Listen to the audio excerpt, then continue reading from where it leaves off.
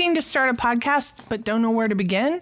Look no further. The team at Dodge Media Productions has 20 years of experience as podcast listeners and observing the industry and 8 years experience in podcast production. We can help you take your podcast from idea to fruition, and we'll make the process seamless and easy. We'll help you with everything from recording and editing to hitting the charts on Apple Podcasts. So what are you waiting for? Contact us today and let's get started. DodgeMediaProductions.com. You're listening to Dodge Movie Podcast. Your hosts are Christy and Mike Dodge, the founders of Dodge Media Productions. We produce films and podcasts, so this is a podcast about films. Join them as they share their passion for filmmaking. Welcome back, everybody, to the Dodge Movie Podcast. Today we are talking about episode 146, the movie Flower from 2017. We watched this one on Canopy, so you too can watch this if you have a library card for free on the Canopy app website. Maybe app.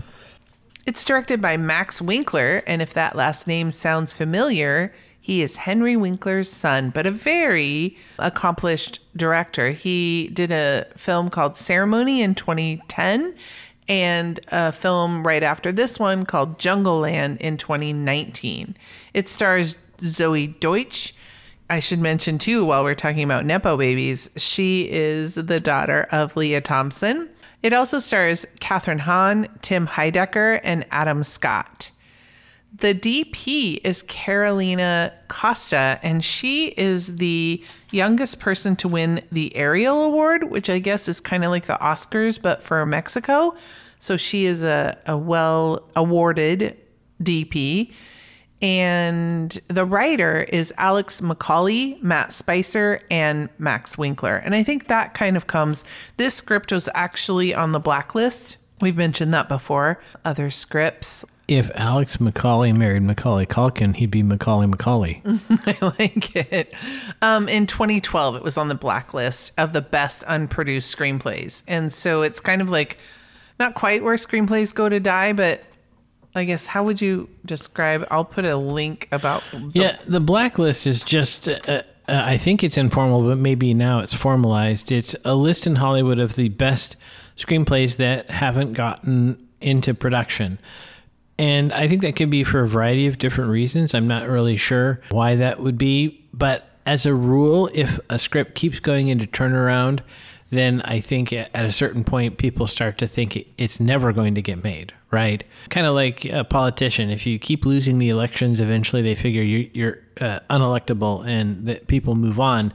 So I would be curious to know, because we've reviewed films which are really well received that were on the blacklist for a number of years. I'd be curious if there is any trend into why it took so long for them to get produced. Matt Spicer did Ingrid Goes West, who we know the sound mixer on that film, and we really like that film. Aubrey Plaza joined, if memory serves. Yes. And then Alex McCauley, A House on the Bayou. That sounds somewhat familiar. And Don't Tell a Soul. I don't think you've seen either of those, but they do sound a little familiar. Yeah. Max was sent this script by the guys. He said the guys, so that's why I looked up these two to see if these were them, but I'm not getting the connection. But anyway, the guys from Eastbound and Down. Oh, okay. Well, that's a good recommendation. Mm-hmm. They're creative folk. Mm-hmm. In fact, he worked with somebody in that world on the sound. I mean, the music for the picture. He says, we'll get into our regular stuff here. I'll go back to the synopsis and everything, but I feel like now is a good time to say he was very much inspired by the 80s movies. He had an older brother that watched a lot of those movies, and he felt that they always kind of had this confident, cocky kind of, what's the word I used before we turned on the mics? Outrageous character that was usually male. And so he wanted to kind of turn that on its head, much like another famous director I know who kind of flip-flopped. Flip the genders, yeah. Yeah. So if we ask our listeners to hum the theme song to Risky Business, we don't have to pay, right? I think so, yeah. Okay, if they do it on their own time. Go ahead and do that, guys. So he liked that. And so that's, he was drawn to the character of Erica, who kind of embodied that idea. Since we went down this road a little bit, I would say about halfway through the film, I made a note. is Erica a manic pixie dream girl? And I think she is. Obviously, she comes after Garden State, but I felt like her look and her vibe was very similar to Natalie Portman's character of Sam in Garden State. You know, although you would argue, I think the classic definition of a manic pixie dream girl is petty misdemeanors, and I don't know if extortion, that seems like a felony. So let me continue with the synopsis, and then we'll keep things on pace, because in editing... let's see, Buck, we went about 18 minutes into the episode before we did the synopsis. So I want to try to keep us on track. Yeah, we're trying to mix up a little. Yeah, I know. It's enrichment for the listeners. There you go. So the synopsis for this film is a sexually curious teen forms an unorthodox kinship with her mentally unstable stepbrother. I want to come back to that, but we're going to try to keep things going. The tagline for this film, I only got one for you, so you better like it. It's bad decisions, good intentions.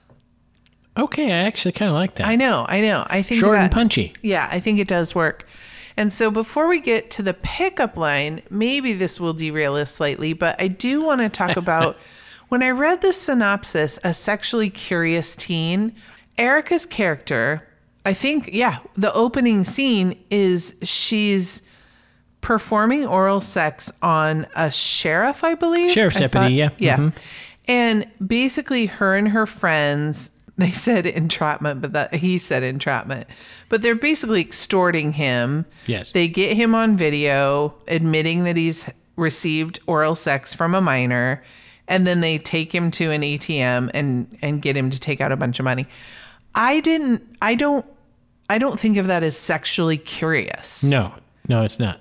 That seems like somebody who's maybe exploring their own. To me, she was using sex as a tool. Mm-hmm. Yes. Okay. It establishes later in the film and dialogue that she has only ever performed oral activities, has not done other activities, which says to me, that not really curious. Like you said, it's a means to an end. Sexually curious to me implies that she's getting something out of it. And I guess she is monetarily, but from a interpersonal or, I don't want to sound like a prude, but basically she wasn't getting any gratification sexually from all of these encounters that she was doing. Yeah, she wasn't curious. She wasn't trying new things. She was doing one thing over and over again for money.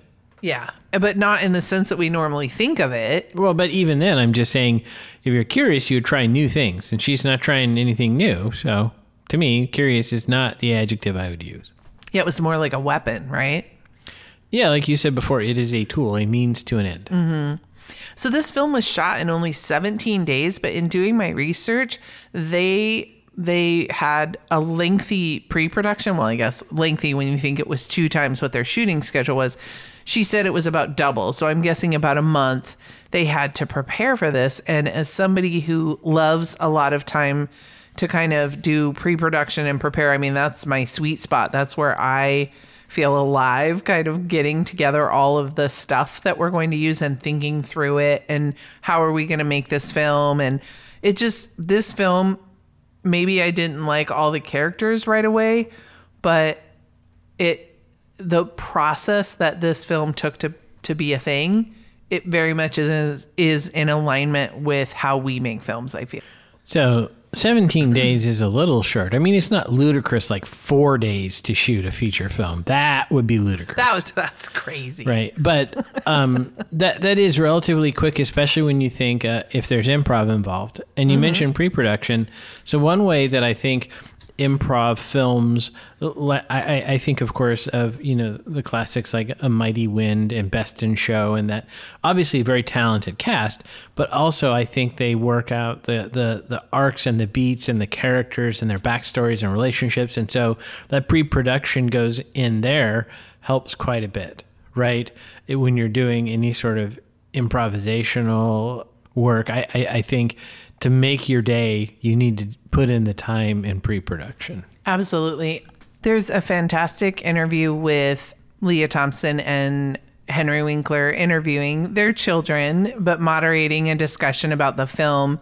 And one of the things that Leah said is that that Zoe, to prepare for this, read a bunch of books. She read some Judy Blume books, probably to get into the mind of that teenager, I think, which is funny because it was written by a grown woman. But she read Reviving Ophelia, Go Ask Alice. Like, I thought her mom was very impressed by her kind of diving into this. And I think Zoe took this part very seriously and to prepare for it. I realized that I use a term I don't know if we've talked about before, to make your day. So in case we haven't talked about this before, right, to make your day means to get accomplished in a day of shooting everything that was planned. And that might seem like a given or a trivial thing, but it is actually quite difficult because filmmaking always has unexpected things that pop up. And making your day is critically important from a production standpoint, like the business side of show, in order to stay on budget. Because, for example, imagine if you have a location for one day, but you don't get all the shots in that location. Now you have to pay for another day. You have to schedule. If it's a new day added to the schedule, then all of the employees have to get paid for an additional day. It's a big, hairy deal. And when you do improv, that just ratchets up the chances of unexpected things. So, for example, you don't know exactly how many lines of dialogue you're capturing that day. And somebody might go off on a riff. I mentioned I saw a headline that supposedly Mrs. Doubtfire had 2 million feet of film because Robin Williams would just keep riffing. And what director wants to say cut to Robin Williams riffing, right? But on the other hand, there are financial and logistical limits. So making your day is a big deal. Very much so. And in this interview, Henry asked Max, like, on a typical day on a TV series, you do like 9 pages? And Max said, I've never finished 9 pages. And his implication is it's often much less. Yes. Right? Right. And so then if you have a 20-page day... Right. Oh, and also related to that, right, you mentioned TV shows. There are multi-camera shows and single-camera shows, and single-camera shows are a lot more like films. And so since there's one camera, there's one setup. So if you have 2 characters talking, you're probably going to catch at least 3 different angles, right? The master of them both, and then a close-up or a medium on each of the 2 talking. And every time you do that, you have to stop and move the camera and move the lights and everything else. So that's why it takes a lot longer to film than when you see it on screen. Now, there are ways to help that. One is adding multiple cameras, but then it can be difficult to light everyone correctly. And there's a cost to that, right? Now you have 2 camera crews and they each come with their own costs. So it's amazing how long it takes to do something short. Yeah. And all the departments want to prove that, so makeup runs in and, yeah, last looks. Yeah. So let's see. So we'll kick us off and tell us what the pickup line for Flower is. Okay. So I don't know if heavy breathing qualifies as dialogue, but that's the first sound we hear from the character. But then we get, oh, yeah, right there. Yeah, you got it. Very creepy. Yeah. And that's the sheriff's deputy that is kind of immediately shows us what Erica's kind of money-making venture is. And in storytelling, they say, start as deep into the action as possible. And in this case, that kind of has a secondary meaning. We don't find out until later what her motivation is, but we do see with an interesting cutaway of her spreadsheet that she has accumulated quite a bit of money with this extortion activity. Yeah, I want to go back to the scene with the sheriff because you were talking about show don't tell, and she calls him by his first name, which I suppose she could have asked him, but there was a sense of, I thought there was a reference to like last time or something. I believe so. He's a repeat customer. So although I guess she didn't extort from him the first time, or you would hope that he wouldn't do it the second time, but he hands her cash before the extortion, right. So it appears that she starts the relationship as a traditional prostitution, right. And then once she has the evidence, then moves on to the larger page. Right. And so, but it just, her casualness during, well, I guess right after the act, and then even kind of the way that her and then her friends talk to him, this is a grown man. He's a sheriff. He's got a gun and a badge. And she does not act afraid of him at all. She's definitely in charge of that transaction the entire time. So I do not want to seem critical of the actor, but it's going to sound this way. He didn't really have the build, or he didn't carry himself like an LA County Sheriff's deputy would. They're selected specifically for a very intense, very authoritative look. And this guy looked a little bit more like a community service officer to me. And traditionally, I mean, that sheriff's department in at least the early 90s had not a great reputation about being nice guys, or like wimpy. I don't think they've completely left behind the police brutality claims. So that character being an LA County sheriff was kind of a little bit of a to me. Didn't quite track. We do find out later that her savings goal is she wants to bail her dad out of jail, who we see in a photo, I think on her computer, and then in the locket, and it's portrayed by actor Jake Johnson. Yes, uncredited. Yeah. I don't know if he got paid for those two photos, but there maybe you have he's a buddy of somebody. Maybe of Max. Yeah. So her world's kind of being, she's 17, so either she's either like a junior, or she's probably, I would think, be nearing graduation. We never see her. Oh no, she does go to school because she punches the one girl at school. Yeah, I think they establish in dialogue, at least by implication, that she's in high school. New stepbrother is 18 and she's 17. Correct. So she's at the point where, that is a transition going from being in high school to being an adult. She's not yet an adult. We know that.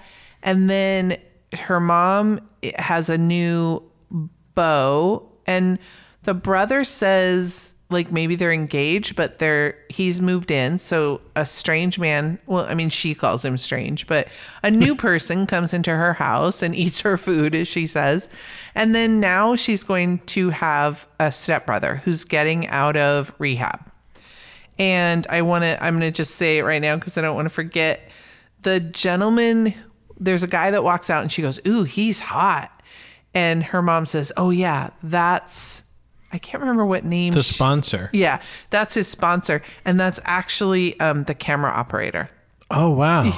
They didn't even have a budget for the background. And so he's the camera op. So actually the cinematographer must have been filming that scene, they said, because normally Carolina did did all the lights. Yeah, the light and moved all the lighting. Yeah. And then she had a camera op or a DP and his name is Shoddy, and he is the hot sponsor guy. I'm now in my mind's eye. I know he didn't direct this, but I hear Gary Marshall's voice like, "Okay, who of you is good looking? You over there, camera up, you're on screen." That's exactly. I know. That's why I was like, yes, definitely their budget is like 100x what ours often is, but the vibe, and as I'm hearing them tell stories, I'm like, oh, we've done that. Or right. Yeah, you just grab somebody and go, you're so going to familiar. be in the. Yeah, I know. It was really fun as I was listening. It's like if a director says that the DP or camera op has to then be on screen selling his car.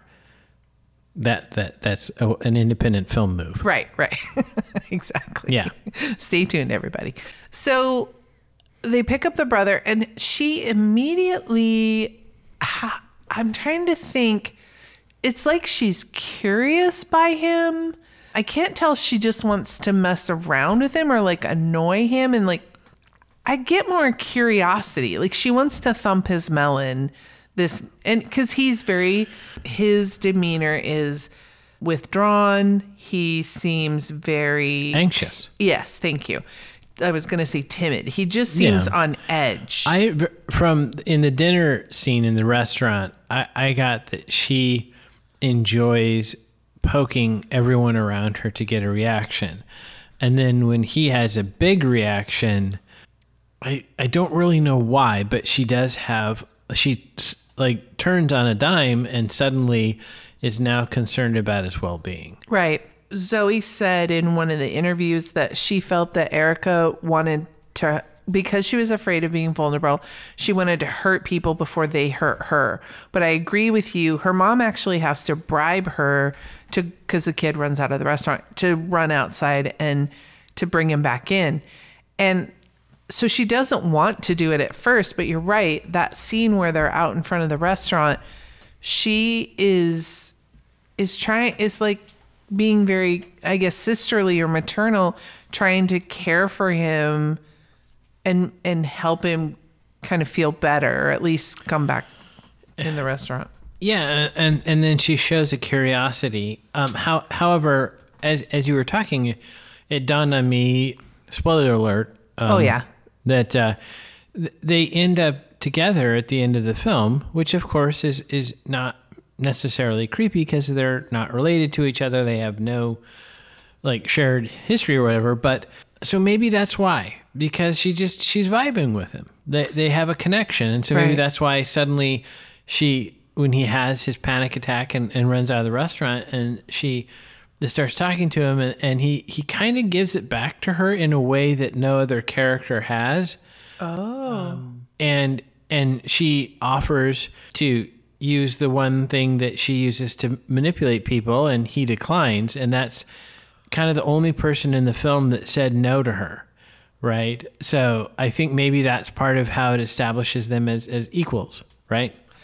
Yeah, I had trouble, since we're going to jump to the end. I know we're going to be bopping back and forth here, but I really had trouble buying that last scene, or second to last scene, where they did hook up, because I could see them almost just more being like best friends. Because since their relationship started as like pseudo siblings, I know they're not related and they didn't live like that, but because he wasn't entirely honest with her, I don't know. Maybe, I mean, just, I guess. But she wasn't entirely honest with him.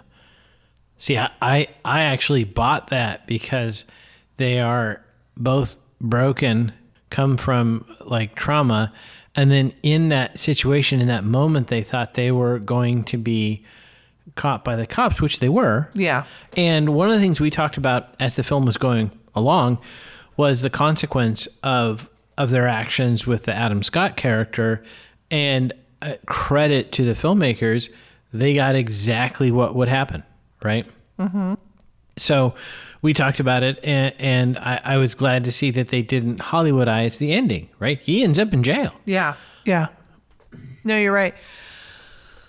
Yeah, as you talk it through, I think I'm getting it, because they're still young. They're 17 and 18. They're impulsive. You're right. They kind of were on this high of, they were headed for Mexico because they had killed a guy, and they knew they were in trouble, and they were just fleeing.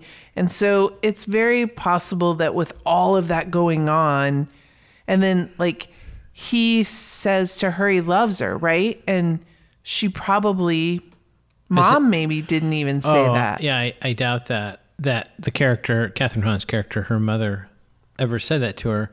I think what we're reacting to, just to be honest, right, is visibly you would not expect those two to be together. Now, I think, I'm not criticizing that poor actor. He's a fine fellow, but he's a little thicker and she's not, and you would not expect that. So I think as a viewer, that's part of it, is that they don't look like they would be together. Like she would want the camera op, the hot guy, not him.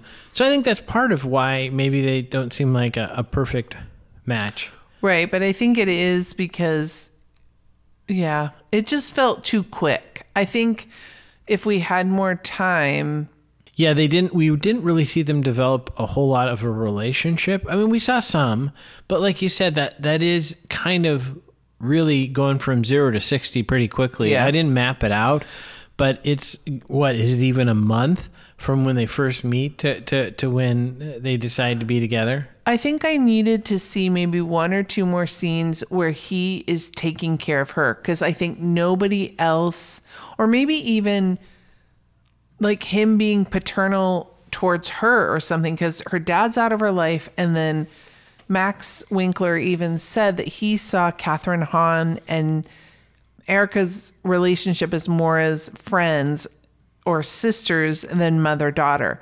So I think maybe if he and Erica, if he kind of, I don't know. Luke is the character's name. Yeah, Sorry. okay. So if Luke, I don't know, told her, don't do that, or, you know, he tried to put some boundaries on her because she was boundaryless. The mother-daughter relationship had no boundaries. And I think if he, which he did, like you said, he denied her sexual advance. So I think if he had maybe done that a couple more times, or maybe if he had, I don't know, put a blanket on her. I don't know. I'm talking out loud, but maybe I would have bought it, because then she's like, oh, this person really cares for me and wants the best for me. And so those feelings would be, you know, exchanged. Okay. I feel like I'm beating a dead horse. Which is appropriate since our last film was Buck. Exactly what I was thinking when I said it. The scene with Catherine Hahn when she has had just about enough of Erica and she says, I can't hold on to anyone. You scare them all away. That was a rough scene. Like, I think I audibly gasp. Not for you? No, I don't know that I would actually buy that. I mean, I think Catherine Hahn's character looks to be a hot mess. I don't think she can blame much on Erica.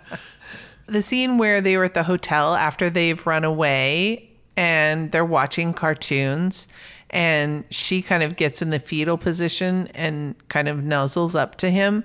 I thought that was so good because it kind of showed how vulnerable they were and how they're still children. Right. I think Zoe was like 22 or 23 when they filmed this, but certainly the characters are, 17 and 18. They really don't know anything what's going on, but I think it shows that Erica is looking for comfort, right? Stability, right? She's chasing this father who is a deadbeat. Her mother is a deadbeat. Sherm, the prospective new stepfather, is a total dork. She doesn't have any real kind of stability in her life. We see that she comes in and leaves her room through the window instead of through the door. It's just, such a total mess. So I guess that's part of why I think that works, is she's looking for that stability. Yeah, I have in my notes, I questioned why doesn't Catherine like put more restrictions on her? Why is she so lenient? And I think Max explained it. Yeah, she's trying to be her best friend. Right.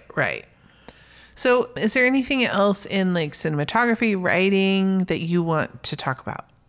So from cinematography, the first thing I noticed immediately in the opening shots was it looks to me to be about a half stop overexposed and a little desaturated. Mm-hmm. They went for a specific look, and I think that kind of captures the washed out look that would be Los Angeles. It's dry and everything. Yeah, this is a valley movie. Yeah. You could see that there was a mixture of handheld and sticks work in the camera. I'm not the hugest fan of handheld, but it wasn't too bad. But I noticed that looked like in some cases, I think it was logistics, right? And that could have been, again, for speed more than anything else. I loved the horrible fluorescent lighting in the ER waiting room. Mm-hmm. And so they matched it very well. I had a question, which I don't know that we know the answer to, when Erica first encounters Will in the grocery store and she's trying to pick him up, they either used a Steadicam or a dolly, I don't know which, as they move through the store. And I thought that was, to me, I would do it on a dolly, but I would think that a dolly would be faster and easier. Mm-hmm. And maybe grocery store floors are flat enough that they could pull that off. Mm-hmm. But I was curious how they did that shot. Yeah, they could have done tracks too, right? Well, except that we see the cameras pulling backwards. So if it was on tracks, the tracks would come into view. Oh, I see what you're saying. Yeah. Yeah. And then the last bit, and this is, we both noticed how much fog there was over the swimming pool. You actually could see it billowing out, which tells me. Right. And so I have a separate note. It's never cold in Tujunga, let alone cold enough to generate fog off of the pool. And the other thing with that shot, it looks really cool because if you have a light in the pool and the water's moving, it makes those really cool kind of wave-like light patterns. But how much the water was moving, I can tell you from a childhood spent in swimming pools, that's like 6 people cannonballing at the same time. Someone had to be off screen with like 2x4s trying to do a wave machine deal to get that much water. Like, there's no one in the pool. How do you have waves? But okay. So that was my cinematography. All right. So for costumes, I love Erica's sloppy style. Like, she always seemed to have like dirty t-shirts, and maybe they were trying to bring how beautiful Zoe Deutsch is down, kind of to the level of poor Luke. Right. Well, I made a note early on and I'm asking this question really honestly, not making a point. Would a teen girl wear nothing but a wife beater without any shirt over it? But I guess maybe she was trying to sell sex, so perhaps that was a calculated choice. She often would have like a lightweight zip-up sweatshirt or button-up, almost looks like a boys or man's shirt, right? Like a Hawaiian shirt or something that she would have with it. So I think you're right. I think she was putting it on when, putting that stuff over her white tank top when she didn't want to be sexy. And then when she wanted to be sexy, she would take it off. But speaking of costuming, I really loved the multiple different pairs of bodybuilder pants that Sherm wore for 2 reasons. One, Sherm did not appear to ever go to the gym, but also, oh man, I remember in the 90s, I had me some of those pants. Fun colors. You miss they're them? Baggy. I kind of do, actually. I love their bad wigs and her sunglasses with the sticker still on the lens. Oh, and one of the things I got from that interview that I'll put in our show notes, a link to, Leah Thompson dyed her hair, gave her the black roots and then the green on the ends. So it's funny when you said that. I was like, why are we talking about Leah Thompson dyeing her own hair? But then I realized what you meant. She dyed Zoe's hair. Yeah. I liked when right after the scene, I believe, with the sheriff, I don't know if it's right after, but shortly after, it's in the first third of the movie, we see her room, and the first shot we see is a collection of My Little Ponies on like a dresser. Oh, wow. And then we see other things in her room that are more iconic with like a teenager. But then she's looking on her computer at her spreadsheet, which I love, girl after my own heart, a spreadsheet of not only the amounts of money that she's gotten from each of her extortions, but all the names of the men that she got these amounts from. And on the stickers on her laptop cover were very juvenile for a girl, like more like an 8-year-old girl. It was like a dolphin and a rainbow and, a troll doll, or just different things that speak more to a younger girl than a 17-year-old. And I thought that was well done because it kept reminding us, because like you said, she's 22, and with her bravado that she had, she could come off, I think, a lot older. So we had to keep kind of putting it in people's faces like, she's a minor. She's still a minor. And I made a note that when in the last scene of the film, when she goes to visit Luke in prison, she has on overall shorts instead of Daisy Dukes, and she has an alphabet bracelet, which both to me are more juvenile. Mm-hmm. So I think that was to show us that she had kind of, in some sense, grown down. Yeah. Because of that relationship. How about some head trauma? So we have 2. Erica punches Allie in the face. Allie deserved it. That's a righteous punch. And then I'm going to go ahead and call it head trauma when Luke fails at hanging himself in the garage. Oh, that was rough. Yeah. I forgot about that scene. See, and that's a time where she was she lost all bravado. Like, she didn't know what to do.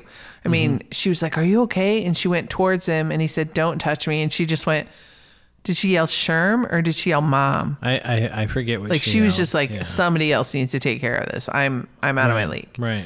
All right. So we already said they hooked up. Did we get like nice kiss? Smoochy, smoochy, smoochy. I guess right before we they have hooked up. 2 smoochies. Okay, please. First, Will the pedophile kisses Erica in his car during the rainstorm at the bowling alley. And then we have, after Erica and Luke do the Humpty Hump, they have a nice sweet smoochie. Yeah. I would love to think that these two made it. Let's say that. How about a driving review? We know they took off. They went on the lam. They did. So Sheriff's Deputy Cotter is driving a 2003 Ford Crown Vic, which is a classic cop car. And I will also mention, I think that year still qualifies in the Crown Victoria Racing League. So there's a racing league for ex-cop cars if individuals would like to participate. That's awesome. Sherm has a 96 Acura TL four-door sedan, and I think that's really good casting of the car because it shows that Sherm is trying to be upscale by having an Acura, but it's 20 years old. So that's all he could afford. And then speaking of all you could afford, Erica says that Will's 92 Saab 900 is an expensive car, and like, no. It's like 25 years old. I don't think it's that expensive anymore. It just shows that he's a pretentious douche. So related to vehicles, Will has a line of dialogue that really bumped me. He says, "I'll call you a cab." But by 2016, Uber was huge. I don't think there's any reason a person his age would say, other than call he you didn't, a cab. the producers didn't want to use a named, and you don't want to say like, "I'll call you a car sharing service." I thought call you a ride, but okay. Yeah, there you go. Especially in Tahunga. How many cabs are there in Tahunga? Yeah, I don't know. So I do want to give credit for driving. It is the appropriate thing to do to pull over to vomit. So do not vomit while driving if possible. I'm not really sure why they showed him shifting the automatic transmission when they turned off the road onto a dirt road. Well, I might be able to help you with this. Okay, let me know. The actor, do you remember his name, who played Luke?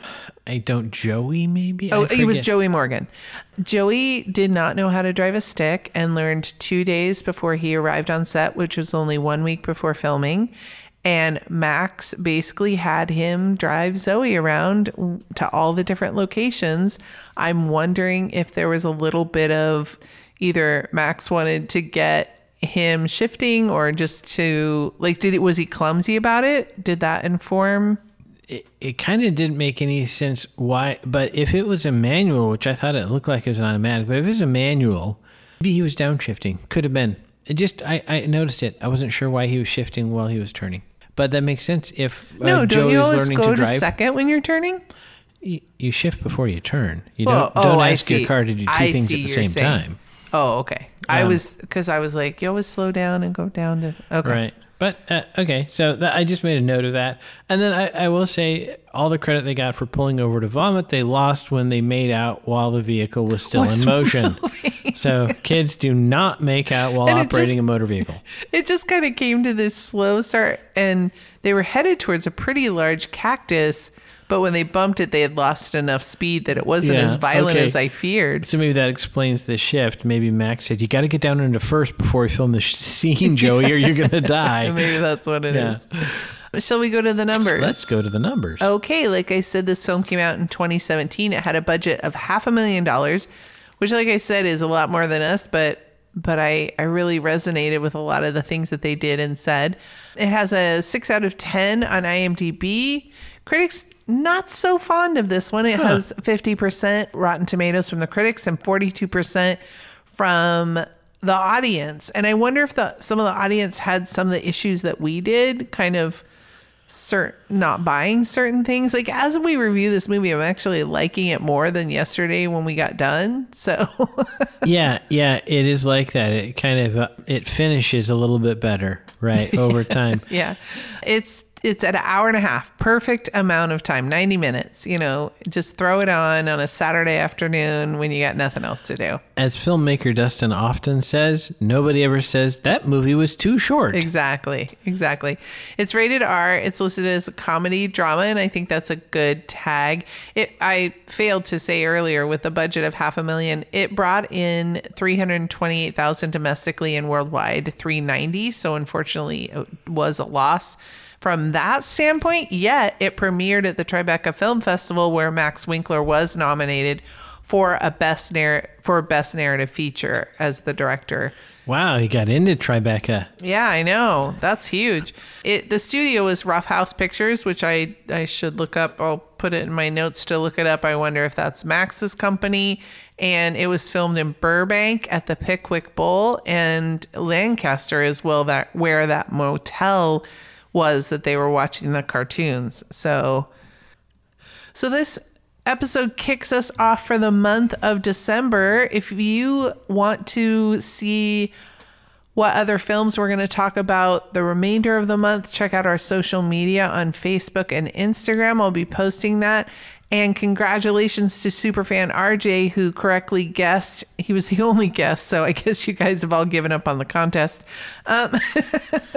Well, the people who are ineligible are still playing, but maybe the eligible voters have given up.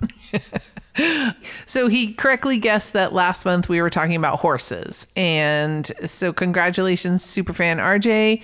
You will get to choose a film that we will talk about next year. Stay tuned later this month. We will talk about how we're going to pick the other films, I guess the other 40 films that we'll be talking about next year.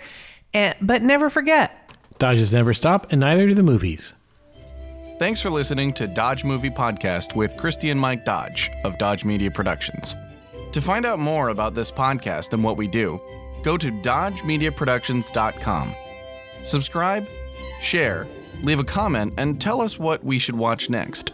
Dodges never stop, and neither do the movies.